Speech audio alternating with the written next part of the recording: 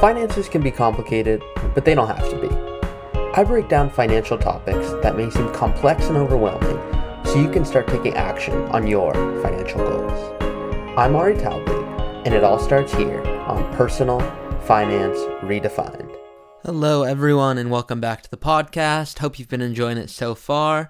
If so, please go ahead and rate and review. And I love listener questions, so go ahead and submit those on my website, personalfinanceredefined.co, and we'll go ahead and get into it. So today's episode is about what is an index fund. Are index funds the absolute best way to grow your returns? Well, no. So why do so many people invest in them? Well, because in order to reach your goals, you don't need to necessarily get that best return. Of course, everyone wants the best return if possible, but that mindset shifts quickly once they realize the trade-off that comes with it. If your portfolio goes up, let's just say 50%, it's likely subject to going down 50%, and that can be uncomfortable when it comes to thinking about investing and how many hours you worked so hard that you don't want to see it go away with the risky investment, especially if you don't have to. For example, why would you go buy food that's of low quality, unless it tastes good, and that's a completely different story, which I do as well. Why would you go buy food of low quality if you had plenty of money for quality and healthy food? Well, investing in an index fund is like going to the grocery store and buying a little bit of everything. Yes, you got your chips, but you also got your fruits and vegetables. So you own every single company within that index. So yeah, there might be some losers in there, but there are also going to be some winners. And those winners offset the losers so that over time your portfolio still grows. You're not dependent on any particular company doing very well that's going to make you rich, and there's not any company that's going to make you poor or wipe out any of your earnings. So what is an index fund? Well, in my opinion, it's the best fund out there because it has low fees, it can mimic the composition of any financial market index you want, and so when looking at an index fund, it's important to know the difference between an index fund and an actively managed fund. So an actively managed fund has a stock picker who's making decisions on whether they should hold a certain stock in your portfolio. They're making buy and sell decisions behind the scenes. So not only do you have the transaction costs that come along with buying and selling stocks, but you have the advisor fees. And then on top of that, you have the cost with the funds itself. Whatever the mutual fund cost, well, that has an inherent expense ratio as well.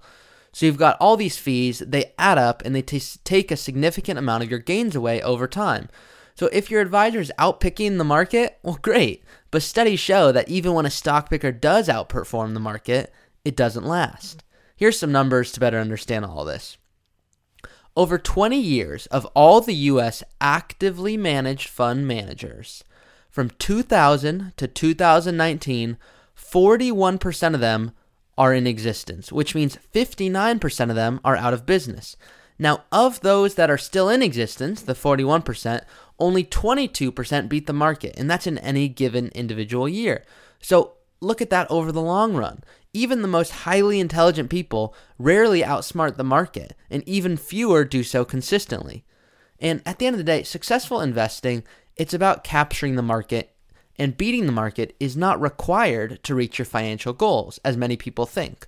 Yes, getting a good return is important, but taking additional risk to get a return that you might not need because your financial goals are actually satisfied by a return that you can easily get through just being able to capture the entire market, well, that might make a whole lot more sense. So back to what an index fund is.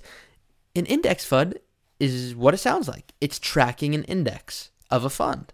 So that can be the S&P 500, which is the 500 largest companies in the U.S., or it could be the Russell 2000. That's an index that tracks the 2,000 smallest companies in the U.S., which over time, historically, has shown to have higher growth than the S&P 500. The Wilshire 5000 index tracks the 5,000 largest in the U.S., my point being there's so many to choose from. The beautiful thing about index funds is their long-term growth potential and the low fees that come with that. The fees are through an expense ratio. So I would like all of you, if you're paused on your Netflix show or you're in between job, whatever it is that you're doing right now, if you're bored, go ahead and check out what your current expense ratio is, and you may be surprised what you're paying for. So imagine your portfolio is up 10% on the year, but your expense ratio is what it's called 85 basis points, which is a fancy way of saying 0.85%. So it's just 0.15% away from a whole percent. So your portfolio is up 10%, but your expense ratio is 0.85%. Well, that's almost at that 1%, which means it's almost eating up 1% of your gains. So you're not really taking home 10%, you're taking home 9%. So this can be great if the values provided is worth those 85 basis points, that 0.85%. But I find it's often not worth it. Now imagine a bad year comes by. Performance is down, you're down 10%. It's been terrible so far, and the market is turned, and right now you're down 10%. Well, the fund performs poorly. What's happening is you still have that 0.85% fee. That doesn't magically go away, because as long as you're in an actively managed fund or another fund that has a 0.85% fee, well, you have to pay that regardless of how the performance of the market does. So now, not only are you down 10%, but you're also on the hook for this 0.85% fee. So with index funds, generally the highest I'll see, and especially that I want my clients in, is 0.25% or around that. And if I see anything above that, well, there better be a whole lot of value being given to me for that. I'm not going to just pay that without getting what I deserve. So this isn't to say actively managed funds are necessarily bad. It's just to be aware of the fees, and sometimes they can seem hidden, and understand what you're paying for and the value that should be provided for the fee that's being charged. So when it comes to picking which index fund or which index funds and how to diversify, there's 5 things to really reach out and look for. One is going to be the company size and what's known as the capitalization. So index funds, they can track anything, like I said. It can be small, medium-sized, large companies. Well, the company size often dictates a whole lot of what the potential value could be on the back end. So small companies over time have historically given back more return than large companies. So if you want to invest as aggressively as you can, you don't care about the ups and downs of the market, you're comfortable with that volatility, well, great. That's awesome, because in a Roth IRA or a traditional IRA or a 401k, some things I'll go into deeper dive on other podcasts, well, you don't care about the monthly, annual, even 5-year fluctuations, because you know in the long run it's going to be growing. So a small cap index might make more sense than a large cap. Of course, we want to capture everything, but at what point do you weight more heavily towards one or the other? Well, the second thing you want to look at when checking out an index fund, the geography. So often clients come to me and say, I'm in the S&P 500, and I say, great, so are my clients, but are you only in the S&P 500? Because if not, we're missing out on international exposure, emerging markets, Brazil, India, China. These companies have a ton of growth, and we want to take advantage of that. The third one, business sector or industry. So funds that focus on consumer goods, technology, health-related businesses, for example, that's a third one that's worth looking into. The fourth one is going to be the asset type. Are we tracking domestic or foreign bonds? Commodities, cash? What do we want? Let's say we're investing for retirement. Well, it might not make a whole lot of sense to own cash in that because it's not going to grow for you. Now, let's take the opposite. Well, bonds could be great, but those are for preserving wealth, capital preservation.